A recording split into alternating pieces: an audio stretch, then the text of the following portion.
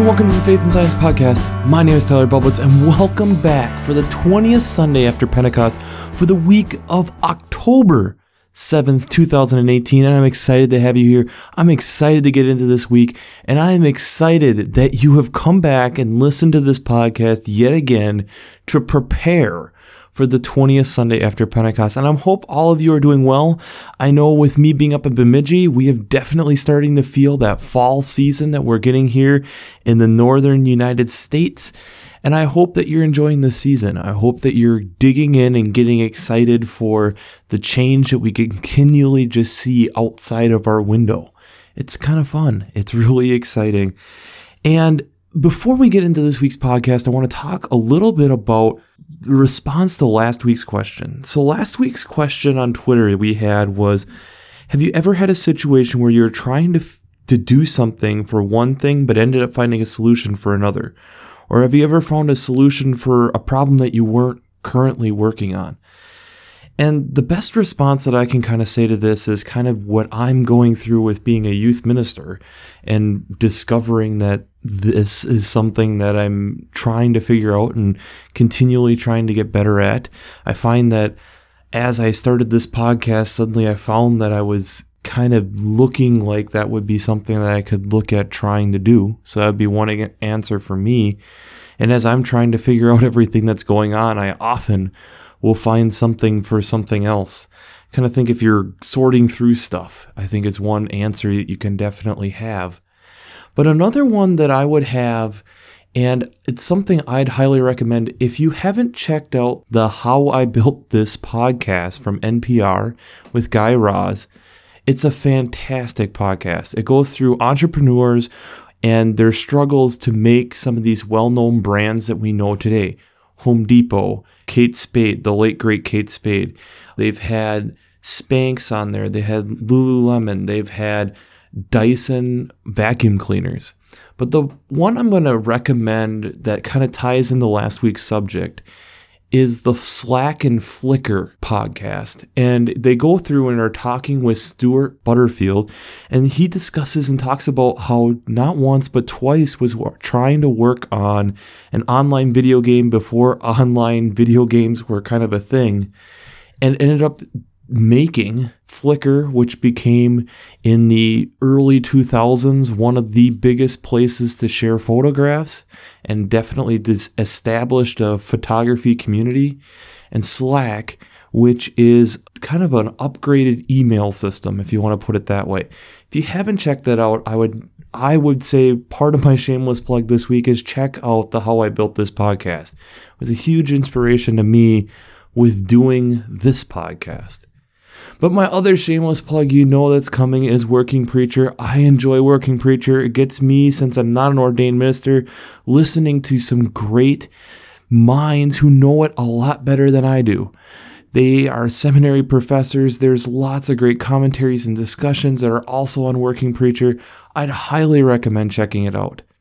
So, as we get into this week, we have some really interesting, divisive text. And I'm just going to go through the text this week and kind of just give an overall summary and then kind of dig into it, because I really don't even want to tip my hand on where I'm going this week because they're kind of decisive.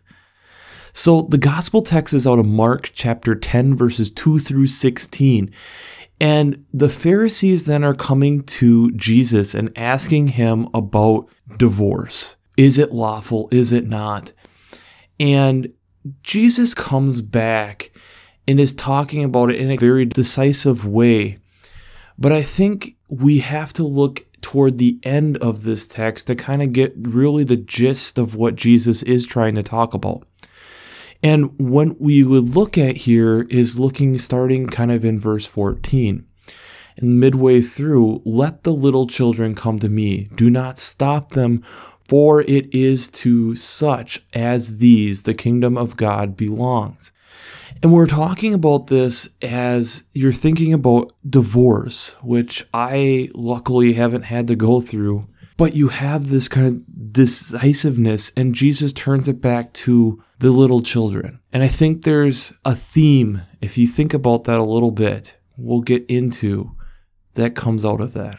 The first reading is out of Genesis chapter 2, verses 18 through 24.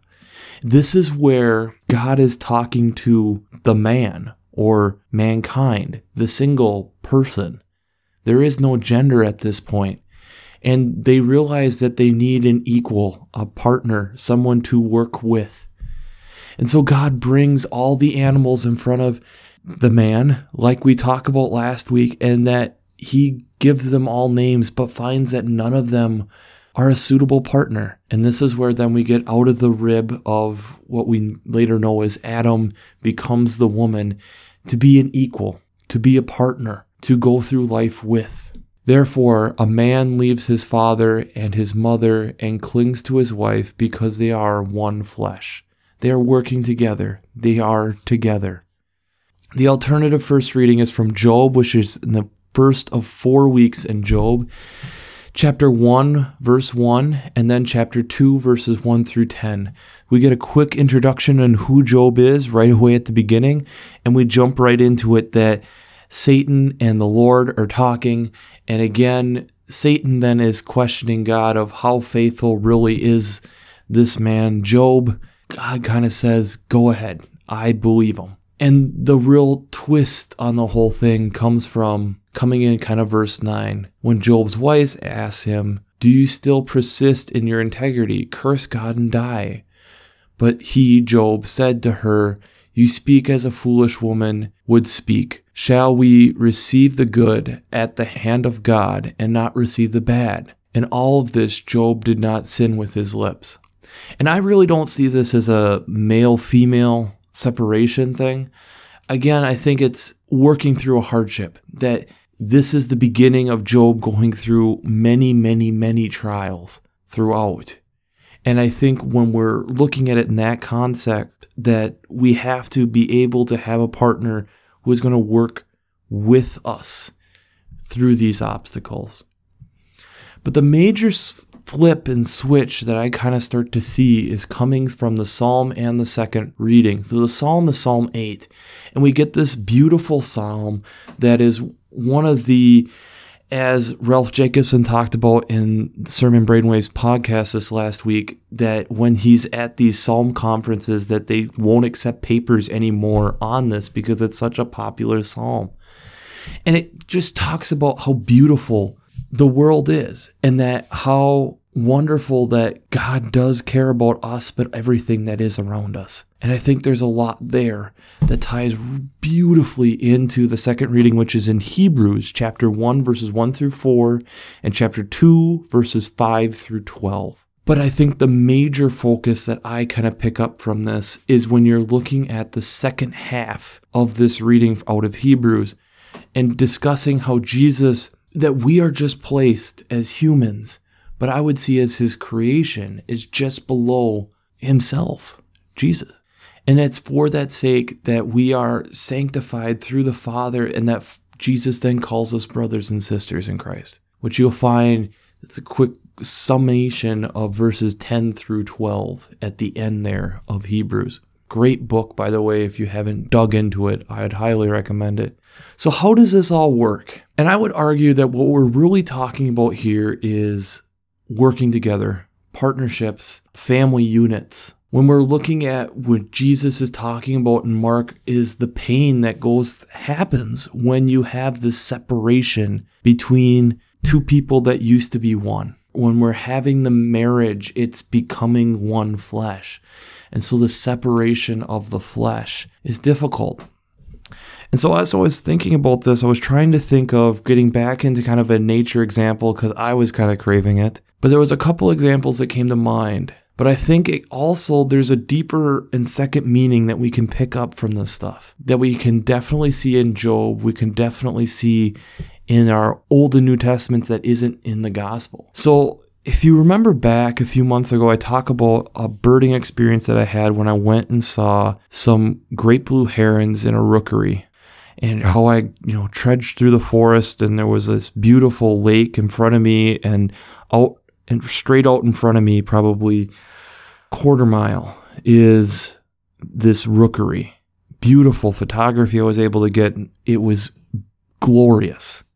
And there were beaver, and there were wobblers and there were sandhills and there were all these different things that I could, take my attention away, but we still had the focus of the great blue herons there. Great blue herons are a fascinating bird, and I can attach some just basic information on great blue herons below. If you've never seen one, I'd highly recommend it. It's one of my favorite birds just because of the coloration. It's so beautiful, especially when you really get up close and actually start studying these birds. But as I was there and watching these birds, I think back to that and think about how dependent those young birds are on their parents. And in the world of great blue herons, both parents are responsible for taking care of their young. Both of them go fishing throughout the day to be able to regurgitate food for their young. So the young are in the nest, practicing getting their wing strength, interacting with their siblings, interacting with the other nests around, slowly building to get stronger so that they can look to migrate in a few months, but are constantly keeping an eye out for their parents because they know if the parent comes around, it's feeding time. And it was amazing as I was watching this, you could figure out what bird's parents was flying near the nest before it ever landed because those birds were calling and calling and calling because they knew it was dinner time. And we look again at this reading here out of the gospel, and Jesus turns it back around on the little children and how dependent we are on that relationship, just like we have that relationship with him. At times we may think we can walk on our own, but we can't. We need that parent to still provide guidance, still provide help, still provide the nourishment as we're growing, as we are continuing in this faith journey. But there's a second message here too.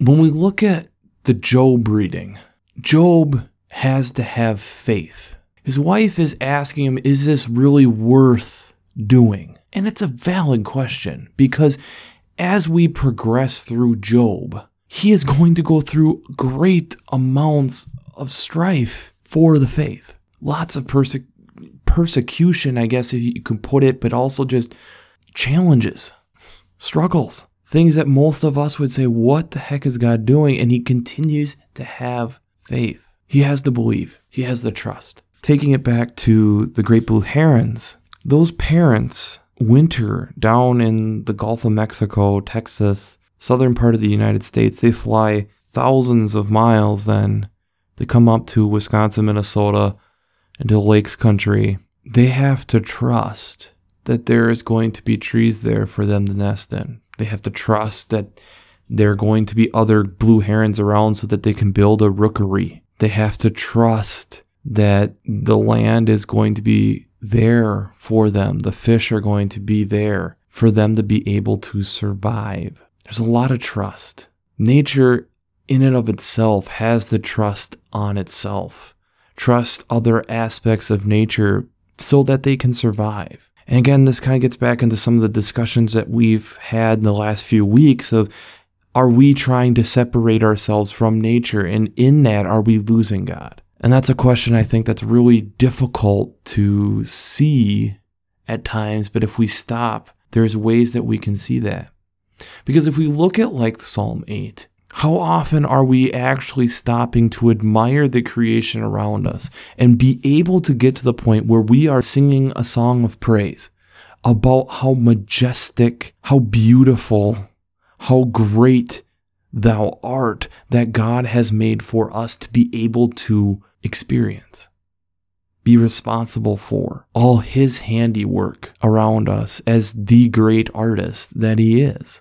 And that we even then get the Hebrew reference that he then in this artistry makes something so close to himself that he calls it a brother and sister. I think that's something we don't think about a lot. And the other thing that we don't get in scripture that I would love to actually know, and there's no way of knowing, what would God call his own creation? If we're brothers and sisters in Christ, what is the rest of his creation to him? Is it his Mona Lisa, or is it something more personal than that? I think there's a lot of times when we're looking at this, again, it's this relationships of building and working together to be able to see How nature is naturally already trying to do this. And why do we try bucking the trend so much? Why do we feel like we have to be so independent? Another example outside of great blue herons that I ran across, and I will attach the links below, but is penguins. And if you've watched that great movie, March of the Penguins, there's a lot of sacrifice and a lot of trust that goes on, even just with penguin parents. The emperor penguin and the king penguin, which are both in Antarctica, instead of laying eggs and having a nest like many other penguin species, they'll have one egg. And that egg then will be held by the male for upwards of 2 months while the mother goes and eats her fill. He has to keep it warm. He has to protect it as they're in their group. She comes back. They have to then work hard to not stumble, to break that egg, all that time, all that investment that they've put. And it happens at times. But to be able to transfer that egg to the female so that the male can go and eat. And then he comes back because they have to both take care of their young. Because when their young are born, they don't have waterproof feathers. So they can't hunt. So they have to keep working together to provide for these young penguins, to fend off predators, to figure out, and teach them the way of being a penguin. I think there's a point when we're looking at this gospel text that the Pharisees yet again are missing the point of what Jesus is talking about. Jesus, I think, is turning it around right at the end here and really putting it back on us.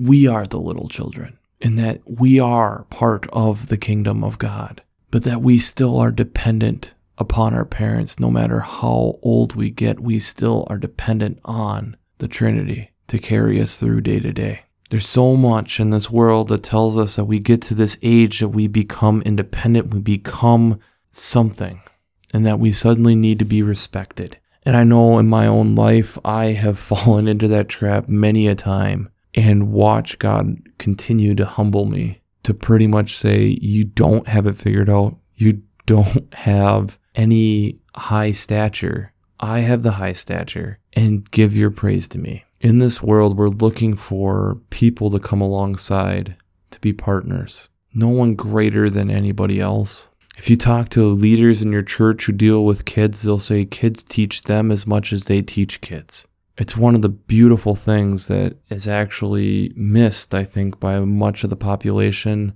because they don't have the opportunity to teach. It is an opportunity. It's such a great thing to be able to look through the eyes of a child and to try to understand the world the way they do. Because when God is telling us to have childlike faith, there's a reason for that. Because there is a dependence that they know that they need to have for their parents. Just like a baby penguin, a baby bird, a baby rhino, or a baby elephant. They know they need to be dependent on their parents because they can't make it on their own. Some species are born further developed than others. But still, in that development phase, even though that they're more developed, they still have to learn the ways of being a giraffe. They still have to learn the ways of being a cat or a dog. They still have to learn. Don't become blinded by the idea that we know it all. Faith is a journey that we continue to take. We still have much to learn. So the Twitter question that I think we'll have this week, and again, if you don't have Twitter, shoot me an email. But the Twitter question I want to throw out this week is, where do you see yourself needing to still depend on your father? And when I say that, be honest with yourself. Don't just give me the generic answer of, my whole faith and depending on it. Think deep. What are some things that you're trying to take on yourself that you know that you need to be giving up to the Father to let Him take control? I know for me, as much as I am trying to do what I'm trying to do as youth director, there's a point where I can't do it. There's a point where I just have to let God take control. There's going to be nights when God is going to have to use me as a speaking vessel to someone else. And that means that I have to put my pride at the door so that He can speak. But that's me. That's what I'm going through right now. I'd love to hear, what are you going through with this? I've been excited with the people who are wanting to listen to this and are enjoying hearing about it, and it's causing me to, behind the scenes, having to figure out how to make this a better podcast for you. And I know in the next few weeks, I'm excited about some possibilities that are coming. So stay tuned. But I'm excited with where we're going. I'm excited about the community we're building. And I'm excited that you see this as an important topic. So we'll wrap this up as we always do. I pray God blesses you through your faith and amazes you through science.